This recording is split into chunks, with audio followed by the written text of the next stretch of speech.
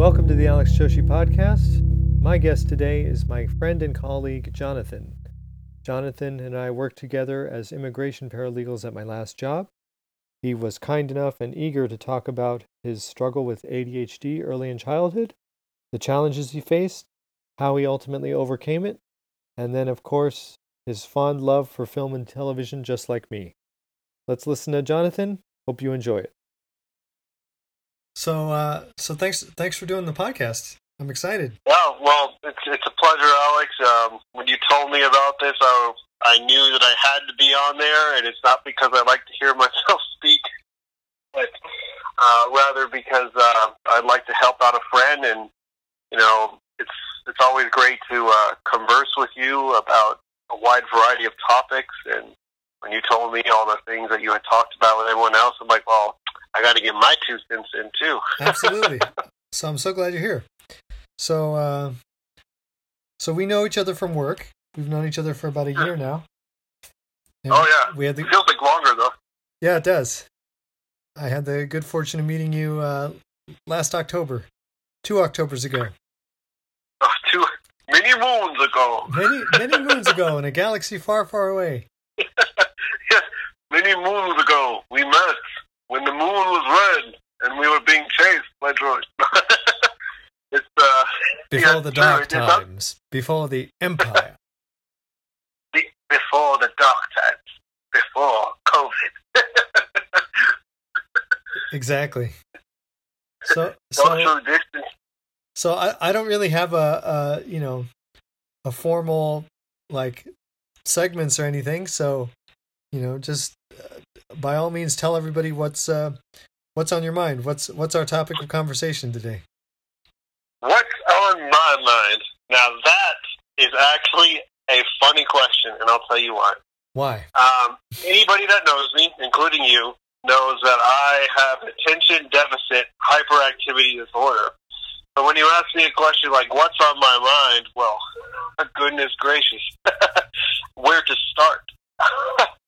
So that's what you want to talk about? ADHD? I do. I want to talk about, ADHD and whatever else comes to mind.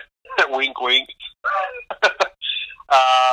So tell me about it, because I know what the letters stand for, but I don't know, other than what, the media has said of like, oh yeah, you can't pay attention, and, people take Ritalin for it, or kids are put on Ritalin for it. Like that's all I know. So is any of that true, or how much of that is true? Oh, great question. So, all right. So the perceptions that the media and other people have of ADHD are incomplete at best and untrue at worst. Okay. Yes, kids are put on Ritalin and Adderall and all that garbage. Believe me, been there, done that. Well, we'll get into that a little bit later. I'll tell you what I think of medicine. But the fact of the matter is there's a fundamental misunderstanding about ADHD, when the symptoms manifest, how they manifest, and, how all-encompassing it can be, more than just affecting your attention, but your relationships with other people, your social interactions, everything. It is basically defines your entire lifestyle. It is a state of being, a state of mind, more than anything. And I find that, just there's some people who tell me, and I think they mean well, but sometimes it kind of prickles me a little. It's like, oh, you don't seem like you have ADHD. And then in the back of my mind, I'm just like, what does that mean? What is that supposed to mean? When were you when were you first diagnosed with it? I was diagnosed when I was 5 or 6 years old. And it's somewhere in the early to mid 90s. The details are a little bit fuzzy, but I do remember there was a doctor I went to. Her name was Dr. Brunel. She was from España. And she was a wonderful doctor for me for many years, and psychiatrist. We went to many experts at first before settling on her because she was the only one who wasn't a quack. She was the rest of them. She was from Spain, or you lived in Spain, and that's how you met her. She was a doctor through Kaiser, and so my mom at first didn't know really. She didn't know much about ADHD. She didn't know what to do, and it was difficult to manage me as a child. I was very hyper. I was very all over the place. She was a little bit desperate.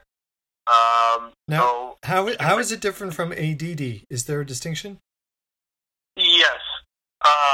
ADD is mostly centered on focus, issues with concentration, more learning disabilities.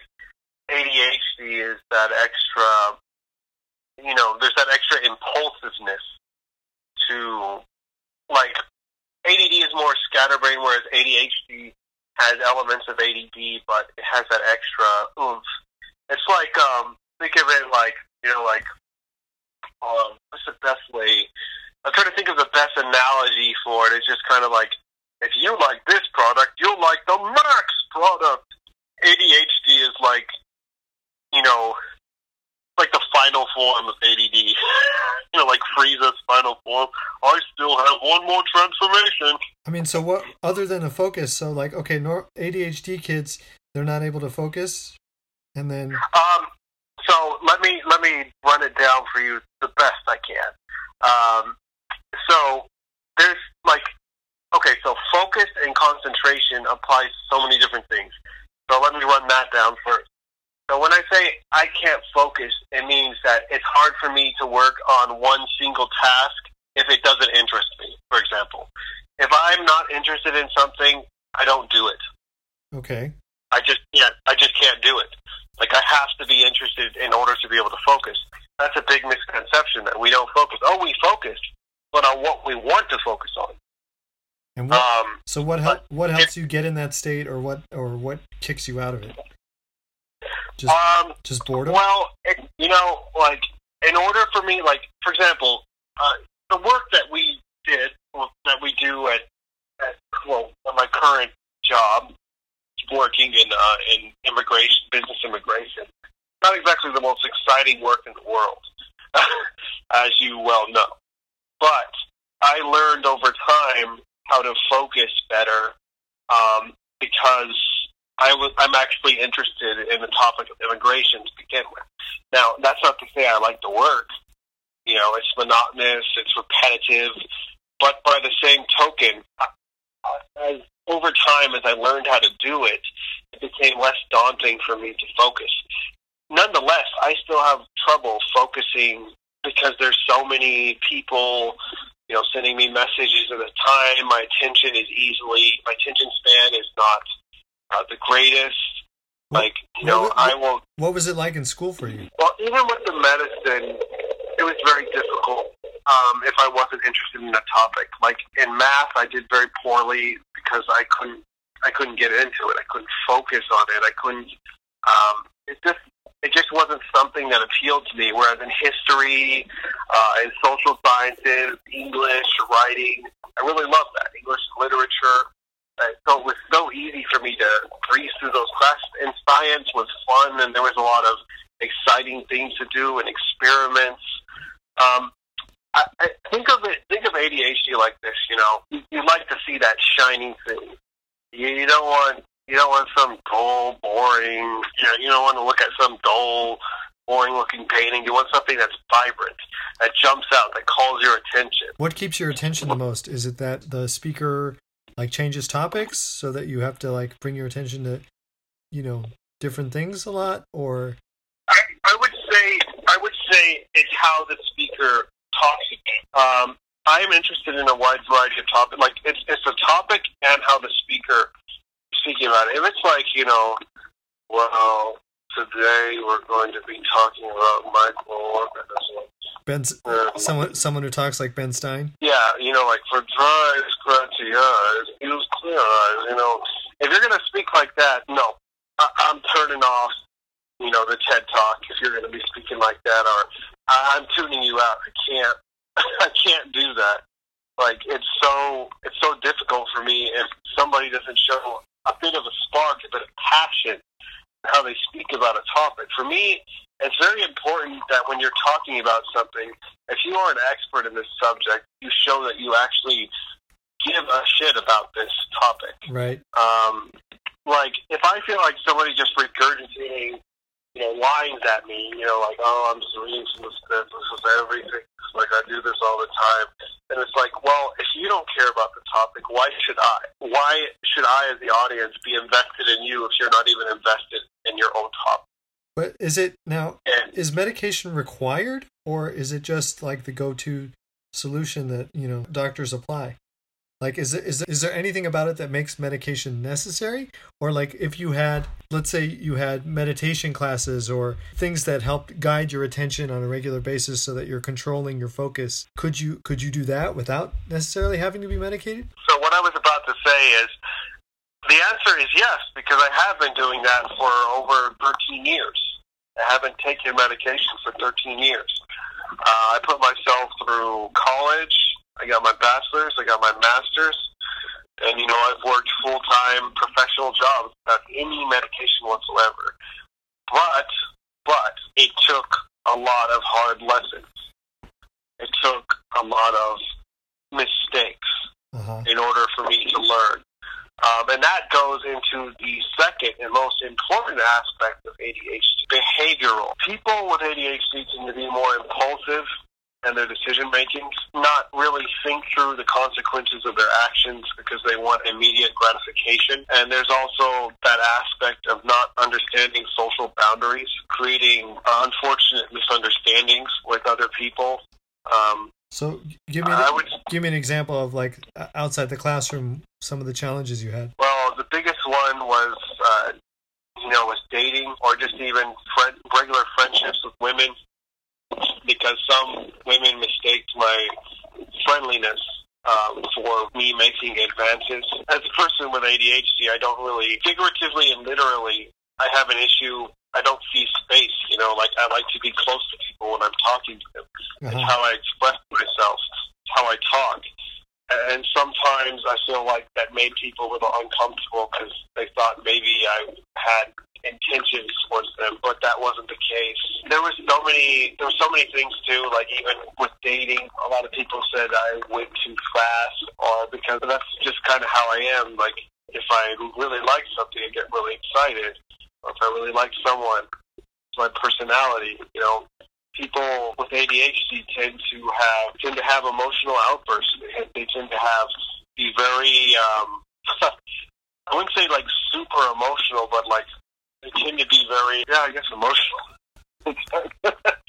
But it's just kind of like there are some moments when I have almost a bipolar like experience where it's like I experience very extreme lows, and then I experience very highs, so to speak, and that can be very difficult for most people to be around. Yeah. When a person can experience such extreme emotions within the span of a day, be completely different. Like, there are times when, and I have a tendency to do this, to overthink things, because anxiety is part of that as well. We're constantly fidgeting, we're constantly moving, and we are constantly anxious. Like, everything makes me anxious. Everything. It's like, are my guests going to arrive on time? Oh, they're late. Are they coming? They forget? Are they leaving? And then, like, every thought branches off into another thought. And then it's like, do I have enough food? Can I buy the drinks? Can they drink? So what do you find helps, like, calm yourself when you're in that state? Like, does it regularly, like, run away with you, or you find you can recognize it and, like, control it? I'm more experienced now, but it still slips through the cracks. But what I try to do is, usually I have a couple friends that I talk to, but as of late, I don't want to pawn it off on anyone, and I don't want anyone to feel like, he's just going to call me when he feels that way, because that's not true about me. That's not who I am. So what I try to do is I try to do something that relaxes me. Listening to music, maybe reading, or playing video games or even working out. I just try to find something to take my mind off things, and I try to, do mental exercises where it's like you're overthinking it, relax. I try to give people space from me during those times because I don't want them to be around me. How long does it take for you to like calm down? Or like once you calm down, does it happen? Like, do you have to constantly be doing it throughout the day, or like is there one period of the day where it's acute, and then once you do your exercises or distract yourself or go for a walk, like then it subsides, or is it's always? It depends. It depends on how severe it is. If I'm able to, assuage my own concerns, like, the other day I thought that one of my friends was mad at me, and then when I saw her and I talked to her, it turns out everything was okay, and then I was instantly fine. But in that time period where I thought maybe she was upset with me, I was like out of it for a good 3 hours. Uh-huh. Like, it can be, my anxiety is very debilitating, and I have had anxiety attacks before when feeling overwhelmed, for example. So is it purely chemical based? Like, what is it the doctor measures when you're diagnosed? Like, what are they looking at to know, like, oh yes, this person definitely, I mean, are they just observing behavior? It's chemical and behavioral, I believe.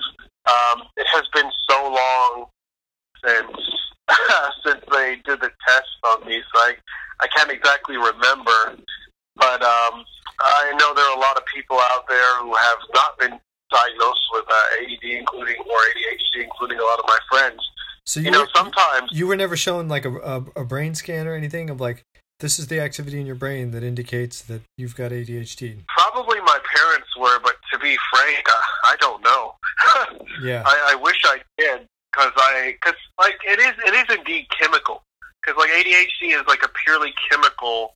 It's literally like the idea that I'm wired literally differently than everybody else. The way I like to describe ADHD is this, like people talk about, if you take the medicine it helps, but this is what I want to like touch on with regards to medicine, and then I'll get back to the point about the chemical brain. Because I've actually thought about it even in the context of CP, like with me having cerebral palsy. Like cerebral palsy, I know it's some oxygen deprivation causing some brain damage, right? That then before you're born subsequently affects your motor skills and your muscle responses. But I've never seen a scan to even know, like, oh, this is the part of your brain that's damaged that's causing CP. I mean, it's just it's just what I've been told. Okay, what they found in the studies of ADHD is that the synapses in your brain, they communicate differently than people without ADHD. A normal person would be able to process things, what's the way? Because I was reading about it, I just can't remember how they described it. But it was basically the communication between different parts of the brain, When people have different thoughts, they have sort of a filter. People with ADHD don't really have a filter for their thoughts. Their thoughts run on and on and on. I can literally stay up all night thinking about something if it's really bothering me, and I don't sleep. Insomnia has been, trouble sleeping has been a long time feature that I've struggled with since my teenage years. So it's been over a decade off and on of sleeping problems. There was a time period when I had to take melatonin every night to fall asleep. And what does melatonin do? Well, melatonin is a chemical that you naturally need to sleep. So it's just like you're supplementing it and adding extras. You could fall asleep. Sometimes my body rejects it and says, "Oh, you dare think that melatonin could make me sleep? Hell no. ADHD is more powerful. ADHD is the strongest there is." It smashes it. Do you smashes it like the Hulk? Are there other things that help? Like, do you exercise before going to bed, or do you avoid watching TV because that TV stimulates you more? And TV can either overstimulate me or I'll just pass the fuck out. But excuse me, I don't know the language barriers on your show. No, there's no language barrier. Don't worry about it. Oh, okay. Just making sure.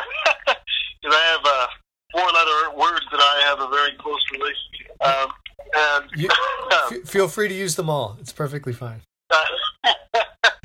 Well, what was the question again? I'm sorry. I'm just curious. Like, do you have certain rituals that help you go to sleep because you know your brain's overstimulated? So, like, or you avoiding television, or you're exercising, or you're reciting a mantra before you go to sleep, or anything like that? On weekdays, I just fall asleep from exhaustion from working. On weekends, I exercise like crazy. There was one day when I went running, and then I went swimming. Running in the morning, swimming at night, and I passed out. It was the best sleep ever. Sometimes I just tire my body out by hiking, running, whatever. I like to try and do things naturally without pills or chemicals or drugs, because I think it's important you're not relying so heavily on chemicals. Yeah. That are not natural to the body. Well, that's good. I mean, that's good that like you don't have to sort of invent a whole different routine, that you can still do the usual activities to tire yourself out and get better sleep. Oh yeah, I think it's a definite improvement over the pill-induced sleep that I had to use prior in my early 20s. It's a definite improvement. What happened that you were able to like wean yourself off medication if you were on medication growing up? When did you realize it wasn't necessary, or what adverse effects was it having on you? Well, Adderall makes you like the Incredible Hulk in some ways. So Adderall. Okay, first of all, this is what I want to emphasize to anybody listening about the medicine. The medicine does not help people with ADHD concentrate. It just, instead of thinking about 12 things, you're thinking about 5 things. Okay. Just making that clear. Like, you can focus on stuff, but you're just thinking about less stuff, so it helps you. It just, it helps your brain, stay on track. But it's not like, oh, you take Adderall, you're instantly focused. And another thing I would like to emphasize about Adderall and Ritalin is that they increase your anxiety, which is a paradox and very ironic, because people with ADHD often suffer from crippling anxiety. You're giving this medicine to say, oh, we're going to help you focus, but we're going to give you more anxiety, which is going to completely throw your focus off to begin with. Yeah, that's weird. You've been on both? You've been on both Adderall and Ritalin? Yeah, I took them all. Strattera, Adderall, Ritalin, whatever the hell. My friends and I used to joke in high school that if I was less of a nice person and more of a hustler, I could have made money just selling Adderall to everyone at the school. But now you're not on anything. No, not for a very long time, for over a decade. Oh, that's great. So one of the effects of Adderall that anybody who's taken Adderall, whether over the counter or through some shady doctor, which is very common in the United States, with prescription medication abuse, knows that either Adderall helps you focus on the task that you want to focus on intensely, or you're intensely focused on some random bullshit. Like, there's a spot on the table, I have to clean it. It's not going away. Spot on the table. So what happened that you were able to wean yourself off the medication? You just flat out stopped? I turned 18 years old, and I said, I'm making a decision. I straight up told my parents, you don't have decision-making rights on this. I do. And it's my life and my body, and I don't feel like this medication is making much of a difference. And I would rather try to learn how to live on my own. Deal with my disorder on my own. Well, that's great. On my own terms. Congratulations. Yeah. Were you able to go cold turkey, or it took some time? Or Cold turkey, but the effects were pretty bad, and I had massive falling out after high school with many people, and it took me a long time to patch up those relationships. So what happened to you when you went off of them? Like, can you describe a little bit of the... My behaviors became very erratic. Borderline unhinged, and I don't want to go into detail. So what do you use? Like, so you stay on a specific diet? So celiac. So the origins of that is, I was about 20 years old, about to turn 21. Literally, couple days before turning 21, and I started manifesting a couple months actually. I started manifesting these weird flu-like symptoms. So I had a flu a week prior to that, and I thought, oh man, another flu? Like already? I thought I was getting over this. And I started vomiting. I would have like bouts of nasty diarrhea.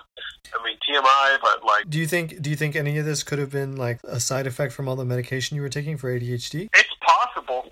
It's possible because I don't know the negative effects of Ritalin and Adderall, but I do know that my mom mentioned that the doctor had told us that it had stunted my growth somewhat. Like I would have been taller, for example, without taking all that med.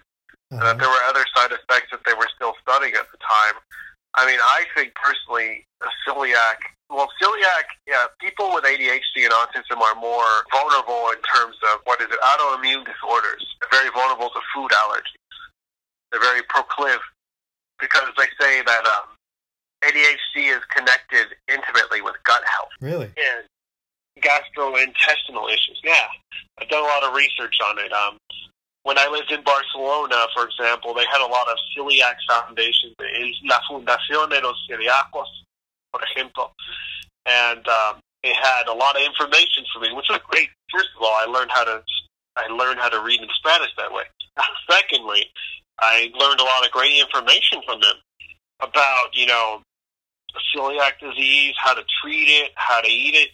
So the diet that I followed before was very extreme. I was so scared of eating anything that I dropped from 192 pounds to 145. Wow. Yeah, and the problem was I was running too much. I just didn't know what to do. I tried to keep working out, but I did the wrong exercises, and I got too skinny. And it was really bad for a man my height. I'm about 5'10", and, I was at my worst, I was at 139 pounds. When I started finally gaining weight again was when I went to Spain to live, and just living off of seafood, stuff like that. Do you take probiotics? Yes. I actually need to be more consistent about doing that now, though, I must admit. But I am definitely not skinny now. So things like probiotics and a vegan diet, would that help? Oh, a vegan diet. Well, first of all, I don't think I can do a vegan diet. I like my meats too much. Yeah. It doesn't have to be a vegan diet, but probiotics does help. So those help out. Like, I have this, what I like to call... natural yogurt and stuff like that, does that help? Yeah, like anything like that. I mean, yes, I have to rush to the bathroom more than a normal person, but if it means I don't get gut cancer, well, fuck, I'll take it. Because again, people with celiac are vulnerable. When COVID first started, I was very scared because celiac is not just an allergy; it's an autoimmune disorder that makes me vulnerable to stuff like that. So you should take probiotics and vitamins then, and yeah. Well, you have to take multivitamins too, because there are certain vitamins that people get from eating gluten-containing products that I can't get. I mean, it took me a while to find the foods to substitute the vitamins that I needed, but once I found the right diet, I was able to get by and put on some weight and feel normal again. That's all I wanted. Have you been to a nutritionist? Are there certain things, are there certain vitamins for sure? A couple of years ago, to be honest, I need to go back because I need to get my intestines checked to make sure I'm okay. So what vitamins do you normally are deficient in, if you know? I actually do not know. I've been taking a lot of multivitamin, but through the power of Google, I think it was vitamin D and B. Yeah, B and D, I think. Okay. There was also iron. D you get from going outside, right? Just so that's fine. Get some sunlight. Yeah, okay. And and I'm never afraid to go outside, as you know. I love to walk around. I love outside. What are foods that are high in B? Carrots? Yeah, carrots, which I love. I love raw pepper carrots. Do you drink a lot of carrot juice? Yes, I do. Kale and carrot juice, and it's very California of me. But yeah, I love my mixed juices, and my roommate makes great smoothies. I haven't had a carrot juice in a while. Actually, I'd like to have some. Well, if you're ever in La Casa de Yoni, Brett used to work for Jamba Juice, and he makes killer fruit smoothies. We could add carrots to one. Nice. I'll definitely I'll keep that in mind. Have you ever been to Los Charros in Mountain View? No, actually, I have not. Tell me about that. Off of Castro Street, they make fresh orange and carrot juice, or you can get them mixed 50-50. I've gotten their fresh carrot juice. It's really good. They grind it for you right there. Just put it through the juicer. I love freshly squeezed juice. It's something that I came to appreciate when I was living in Bogota, in Colombia. Just watching them make that fresh juice, and you're just like, that's how it should be, man. Shouldn't be this processed crap with extra sugar and all this shit. Yeah. It was simple and to the point. Agua, fruta, azúcar, and there you go. You got the fruit, you got the water, you got the sugar. Maybe some salt and some chili pepper. Yeah, well, depending where you are. Mexico, Chile is everything. Oh, my Lord. I was joking with my friend from Veracruz yesterday. You guys might as well just have chili on a stick and forget the fruit and everything else. Yeah. Because that's what you eat. Remind me again of your background, because you said you've lived in Spain and you've been to Mexico, you've been to South America. So, what is your heritage? Is it Spanish or is it from Mexico? I believe it's from Mexico. My dad and his family were never clear about that. It was Spanish Apache, and then it was Mexican. I'm like, Dad, which one is it? I don't think he was even sure. But it's from your dad's side. Yeah, it's from my dad's side for sure. Okay.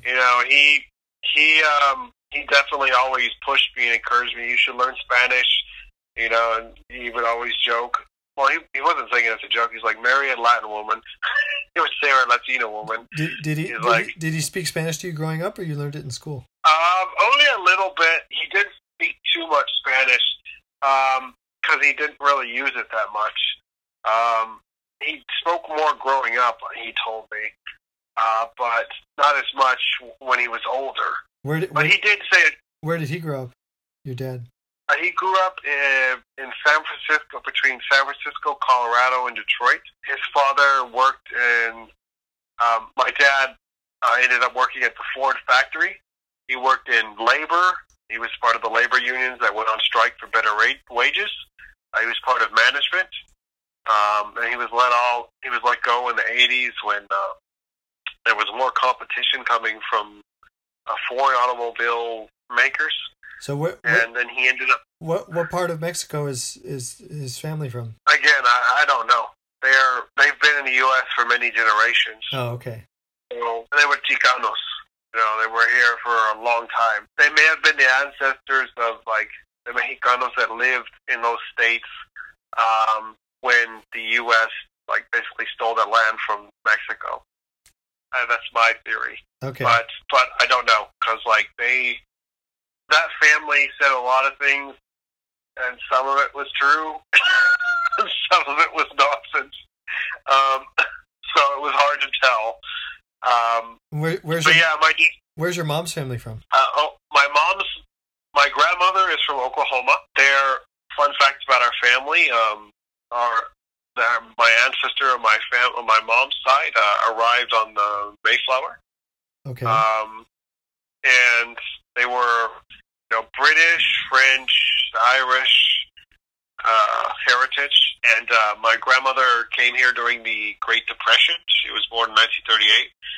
She came, during the whole Dust Bowl, and she settled down in Fresno. Oh, wow.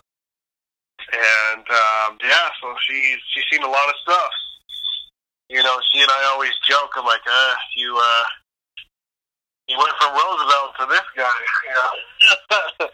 And did she ever read Grapes of Wrath by Steinbeck? Yes, she did, and Children of the Dust Bowl, and she told me she remembered her. I mean, she has a lot of great stories. Obviously, being over 80 years old. She grew up in Oklahoma and came here, and she eventually settled in Fresno. My mother was born and raised in Fresno, along with her 4 siblings. Nice. I've got an aunt and uncle that live in Fresno. Yeah. She's from Central Valley, but my mom always told me I couldn't wait to get out of there. It's funny because my mom's like an urban cowgirl in many ways. She's like a city girl, but she's a cowgirl at heart. Country girl. Oh, so she can she doesn't mind farm life? Oh no, she's a great horseback rider. She taught me. She rides horses quite well, magnificently, because she grew up with one. She doesn't mind farm life, but she doesn't like being too far away from essential needs like hospitals and stuff like that. Where do you ride horses at, or where did you learn to ride horses? My mom used to take me to these ranches in different parts of California. In Fresno or somewhere else? Yeah, not in Fresno, but different areas. Nice, that's cool. I've never been horseback riding. I've been once, I think. They brought in elementary school. They used to bring. There was some part of the year, like early spring or early summer or something, where they'd bring horses. Teachers at the school were a big proponent of animals, interaction with animals, helping kids with disabilities. So there was one instance where they brought horses for the kids to sit on. So I got to sit on one, but I've never been hardcore I got to sit on one for 5 minutes, but I've never been trotting around. I mean, sometimes I feel nervous. Sometimes horseback riding makes me nervous because I always get paranoid the horse is going to throw me off. The story that I heard as a kid about Christopher Reeves always scared me. Big when he got tough guy when he got paralyzed, yeah. How he got paralyzed while he was on a horse, and I know it's kind of exaggerated to do that, but some of the horses that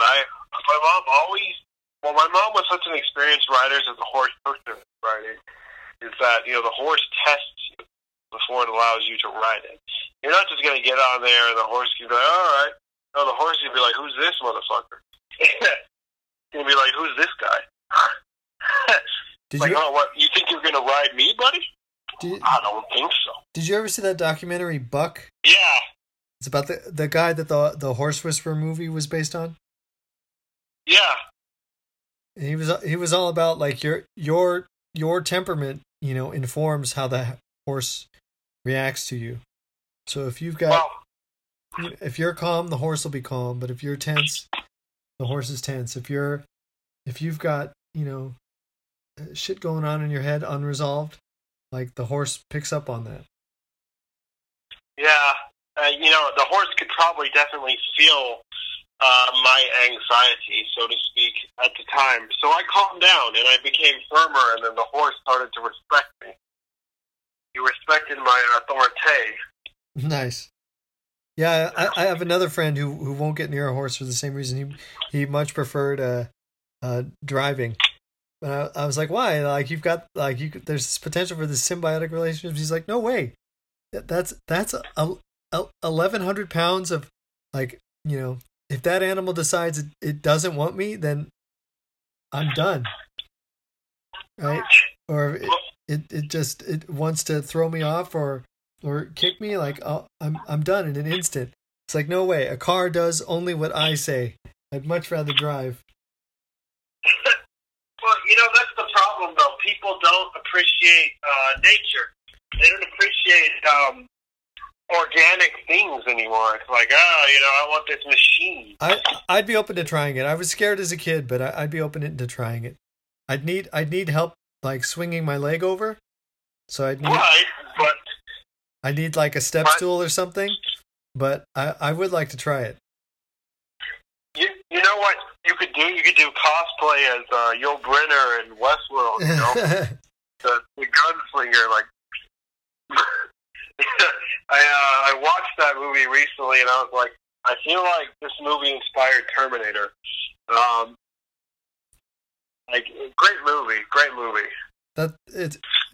It's what they've made the HBO show after, right? Or the Yeah, or exactly. that original movie was based on a book or something, or what? Yeah, it was big. No, it was a screenplay written by Michael Crichton and directed by him, and then he wrote the book based on it, on the movie. Oh, okay. And then, Michael Crichton has great. I really love his books. I mean, I know we started with ADHD in the topic, but as I mentioned earlier, yeah, it doesn't matter. I was a big Michael Crichton fan too in middle school. I read all of his books in middle school. I like Timeline. I liked Prey. My dad was a big fan, so I read all the books. Those were later. Those were like late '90s, early 2000s. But I read Andromeda Strain. I had obviously, since I'm not playing sports, I was a big reader growing up. So I read Andromeda Strain, Terminal Man, Congo, Sphere, Jurassic Park, of course. Congo was a very good one, but a very terrible movie adaptation. Not even Bruce Campbell could save that movie. Yeah, it was terrible. I liked Sphere better. I liked Sphere as a book better, but both movies were bad. There was a Sphere movie and a Congo movie, and they were both terrible. The only good part in that movie is when they sing California Love together.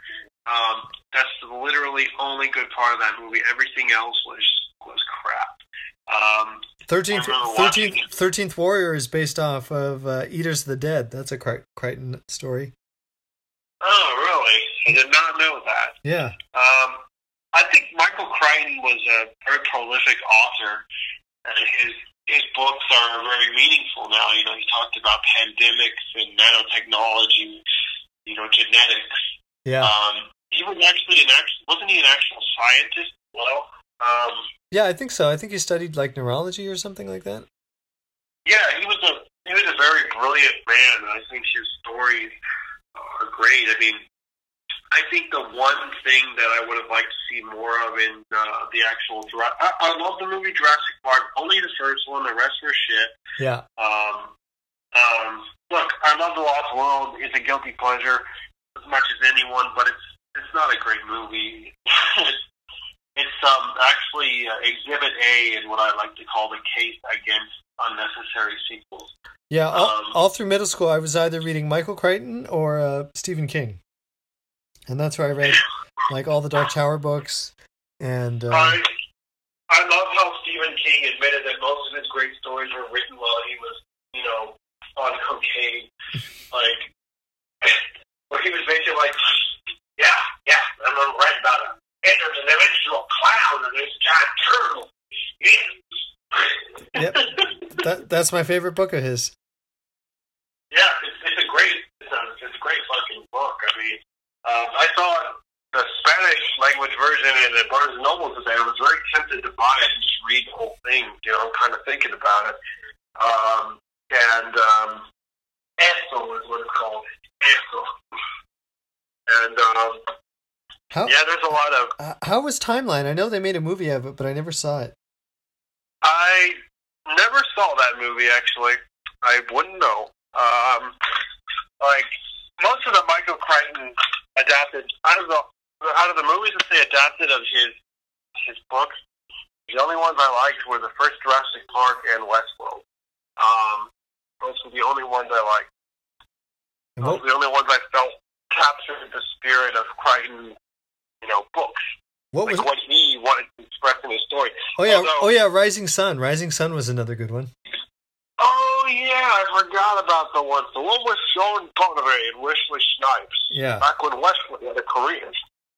Yeah. But before Wesley decided he was too good to pay taxes.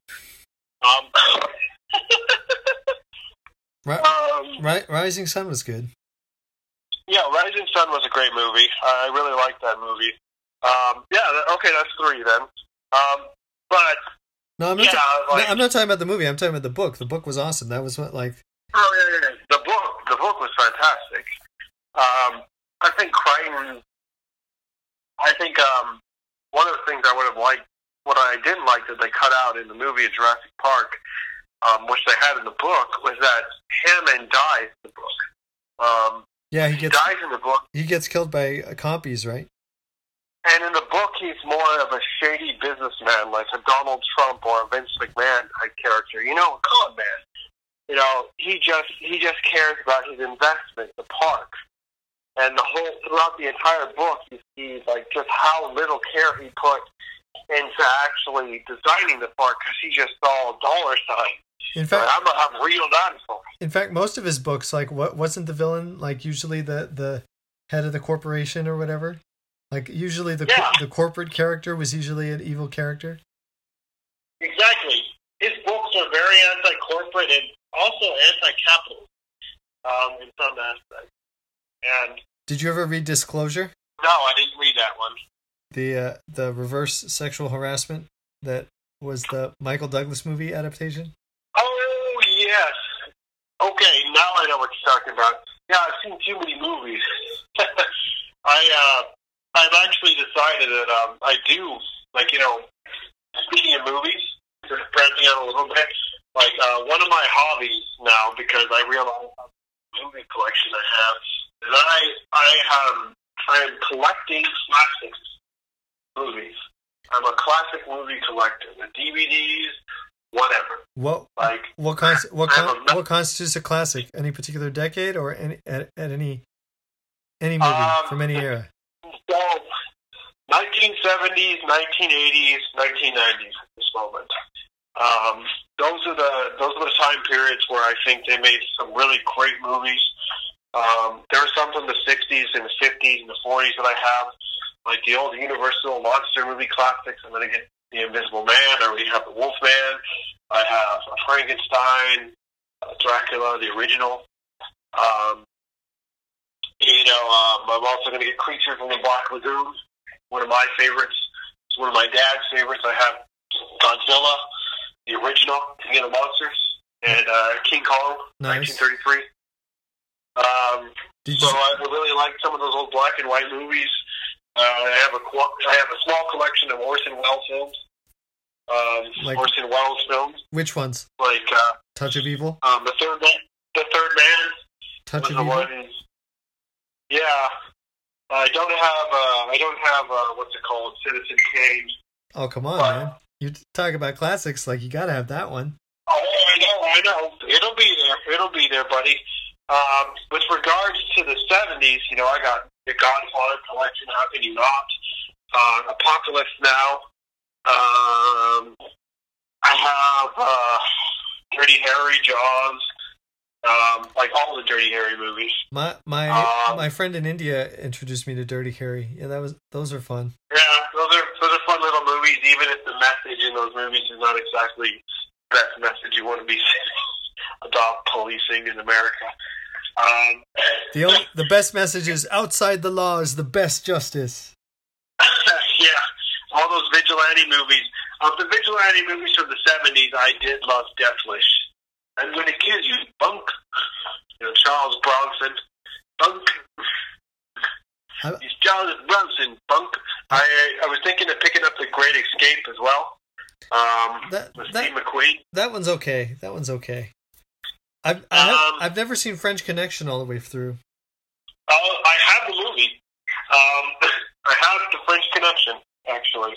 I got it. That I'd like to watch. And One Flew Over a Cuckoo's Nest. I have that. Yeah, that was a good one. I have Alien, which is a 70s movie. I've told you about Oliver Harper on YouTube, right?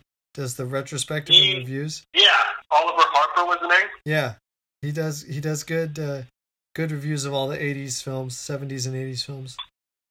Oh, definitely. I have a ton of 70s and 80s films. There's a couple of Robert Redford films that I'm trying to collect now. I have my Redford collection that I'm going to start up on, and of course I'm going to get Enter the Dragon because I love Bruce Lee. I downsized my DVD collection after college because I was just on Amazon every other week, and there got to be too many, so I sold half of them back to Amoeba. But I have Enter the Dragon. I used to have Cuckoo's Nest, but I got rid of it. The only Redford movies I have are The Sting and Spy Game. That's a good one. I like Spy Game. Yeah. I have that at home. Spy Game. And my mom's house. Spy Game. My dad was an avid DVD collector. Something that he passed down to me.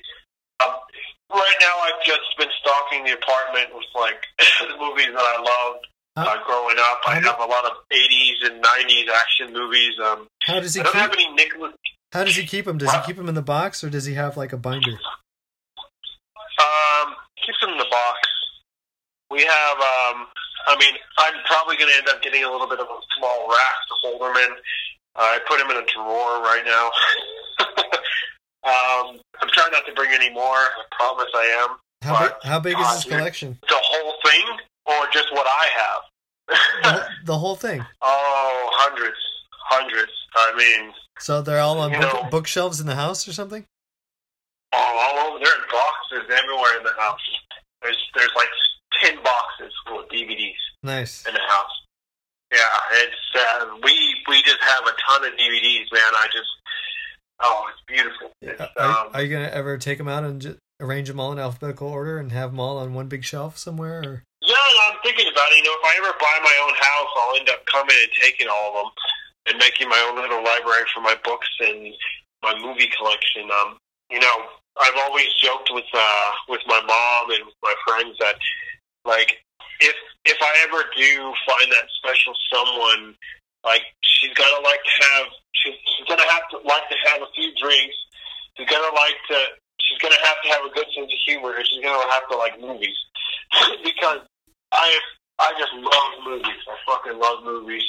I can't even tell you, like, one of the hardest things during this whole period has been not going to the movie theater. Some of our good times were going to the movies together and watching movies. I have an equal love for movies, to be sure. For sure, man. That's why I was trying to control myself. That's why I had to like get rid of half my DVDs because I just didn't have the space, and I had to evaluate I like having these, but how many times have I really watched this? Okay, not that many. Like I had all 7 seasons of West Wing. I gave away my Die Hards, which I shouldn't have done. I gave that to my roommate. Oh, dude, that collection dies hard, man. You should have never given away Die Hard. Like, those movies are great, the first 3. My dad was always a big James Bond fan. Yeah, I actually have the entire Connery collection, and I have the Dalton collection, the Bronson collection, and the Craig collection. Pierce Brosnan, only one I like is GoldenEye. The other 2 were garbage. They're on Netflix now, actually. There's a reason why I only took GoldenEye with me. I did like the one with Jonathan Pryce, though, Tomorrow Never Dies. Oh, that one's goofy. It's on Netflix right now. I watched like 15 minutes of it. It's so weird. At least Jonathan Pryce was a good villain. I thought he was a great villain, personally. Yeah, but World Is Not Enough, Tomorrow Never Dies, those were weird. The Dalton ones were kind of weird. View to a Kill, License to Kill.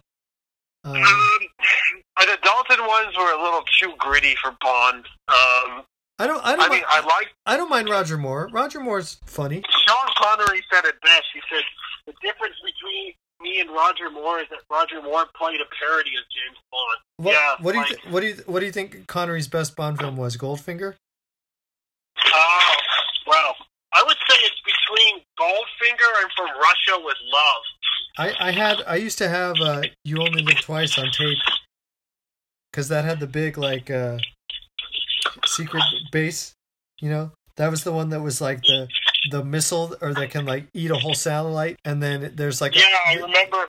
I was saying the Connery movie You Only Live Twice, that the missile ate the satellite and then went to like a secret underwater base, and like I think the base was the same secret base that they used in Enter the Dragon. Oh, it was actually. Fun fact. It was the same secret base they used in Into the Dragon. I think they reused that. Nice. I did think I liked You Only Live Twice, but I thought that whole idea of it didn't age well in one aspect, or in a couple aspects, like pretending that Bond was Japanese. That was a bit ridiculous. So you like all the mainstream stuff, but what about like real abstract like auteur movies like Pi or Requiem for a Dream by Darrenofsky? Yeah, actually, Requiem for a Dream is a great film. That was one of my friends' favorite movies, and she would always show it to me. Are you a good friend of mine? Are you a big foreign movie fan? Yeah. The Battle of Algiers is a great film. And Pan's Labyrinth obviously is a great one. And there's another one called Chronos, which I haven't seen in a very long time. And Les Intocables, the French film that was later adapted into a Kevin Hart movie. And yeah, I do like foreign films. Who do you like between which director is your favorite between Iñárritu, Cuarón, and Guillermo del Toro? Guillermo, man. I like Cuarón, but Gravity wasn't that great of a movie in my opinion. It was just Sandra Bullock screaming about, floating off into space. And then George Clooney. What about all his early romantic films, like Talk to Her and? Okay, those are good. Those are good films. But Gravity was not my favorite. I found Gravity to be. Cuarón loves Penelope Cruz, right? I believe so. Cuarón is a good director. Guillermo is a good director. Although Cuarón did the third Harry Potter, right? Yeah, I think he did actually. Yeah, that was the best one. Yeah, dude, that was a fantastic film. The Prisoner of Azkaban, I believe. Yeah. That's how I first learned about him. But Mom used to like all of his romantic films. Yeah, he used to make a lot of romantic movies. I think he made a few movies. I think he made a few movies with Javier Bardem, very good actor, one of my favorite Spanish actors. No Country for Old Men, one of his best roles by far. Yeah. And he was and talk about a great Bond villain. He was fantastic in Skyfall. He was really good. Oh yeah, that's right. He was in. Was it Skyfall or was it a different one? No, it was Skyfall. His introduction was so sufficiently creepy and menacing, and the fact that he turns Bond's seductiveness against him, to play mind games with him is fantastic. I just thought, wow, this is a great. I watched it in Latin America.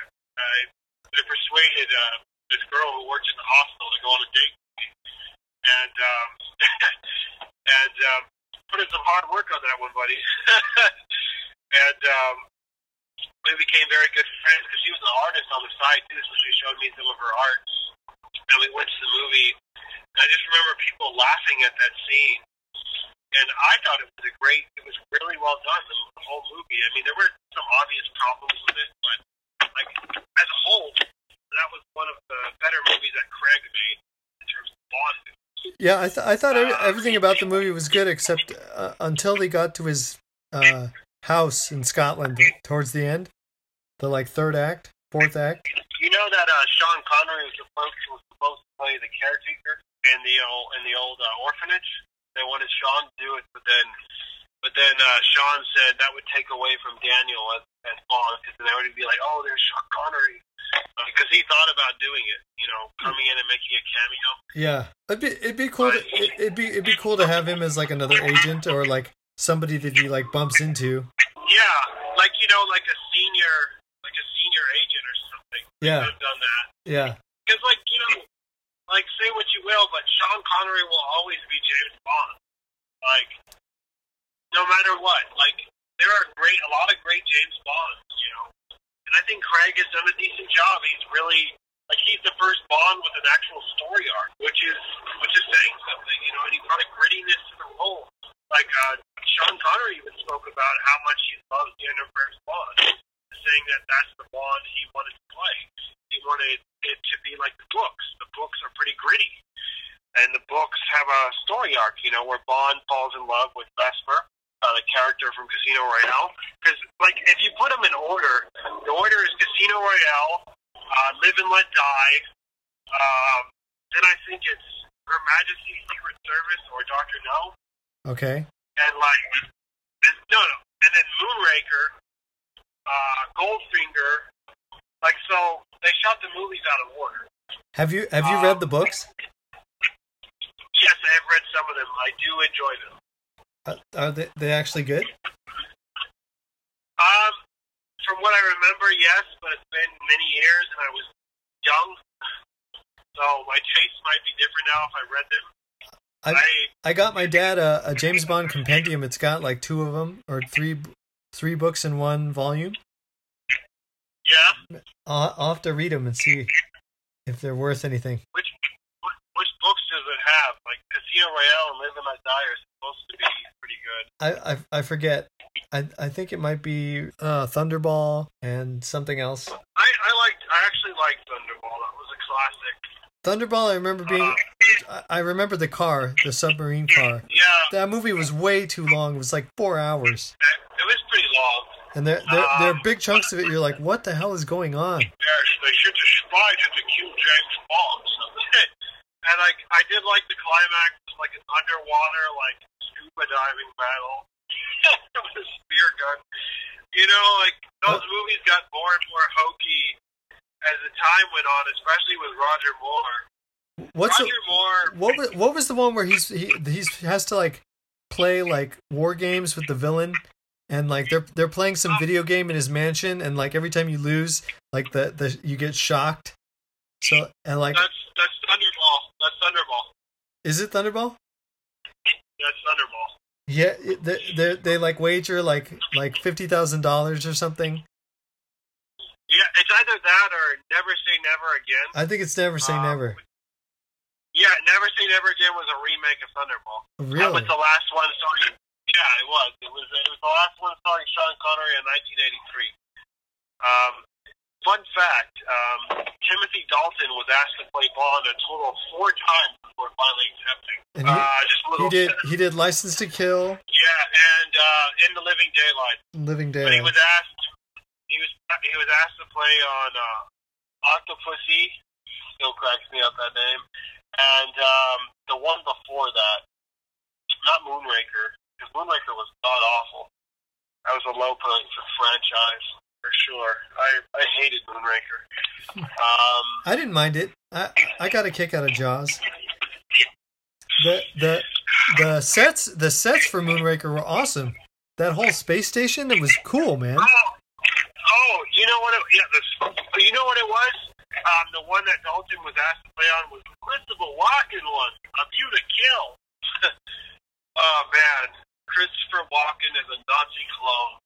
Only Chris Walken, man. Only he would be like, this sounds like a great idea. Can I die on the Golden Gate Bridge? Like, why, Chris?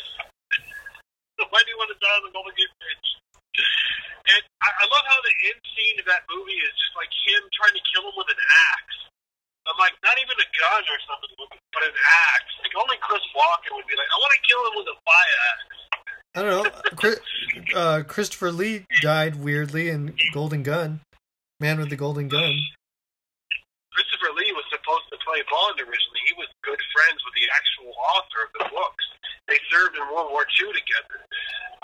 You know, he was supposed to play Bond, but he was stuck in those Hammer horror contracts. They would never let him go. And so he got typecast in those movies. But you know what? Christopher Lee is the only actor to ever do Star Wars villain, Bond villain, and Lord of the Rings. Yeah. Villain. The three great franchises. And you know, he was Dracula, and so he's played villains a lot. Okay. Yeah, he's the man. Do you have the full Bond set? The 23 films? What are they up to now? 25, 26? I think they're at 26 or something like that. But yeah, they have quite a bit of movies. Like, yeah, I think like Daniel Craig's the current movie he's making is his last as Bond. They're thinking of Henry Cavill as the replacement. And I'm still holding out for Idris Elba. I want it to be Idris Elba. I think it's stupid that they didn't allow him to be Bond because of their stupid racism. But, you know, you can't really do anything about people's, like, idiotic He'd be awesome, dude. He'd be so good. He's a great Bond. Fantastic person to play Bond. We're going to have to do a second start of this because I have to get going. Okay, no problem, man. It was a pleasure, man. If we can finish tomorrow, that'd be great. Sure. Whenever you want. If we can, it looks like you're going to have like 3 hours or 4 hours of the content, but that's what I expected. No, that's fine. This has been great. Thank you so much. Yeah. No, thank you. I mean, like, it actually relieved me to talk about some of the stuff, you know. It was kind of a relief. All right, my friend. Well, take care. And I'll talk to you soon. Okay? It's my pleasure, man. Okay, my friend. I'll talk to you soon. Have fun. All right. Likewise. Take care. Bye.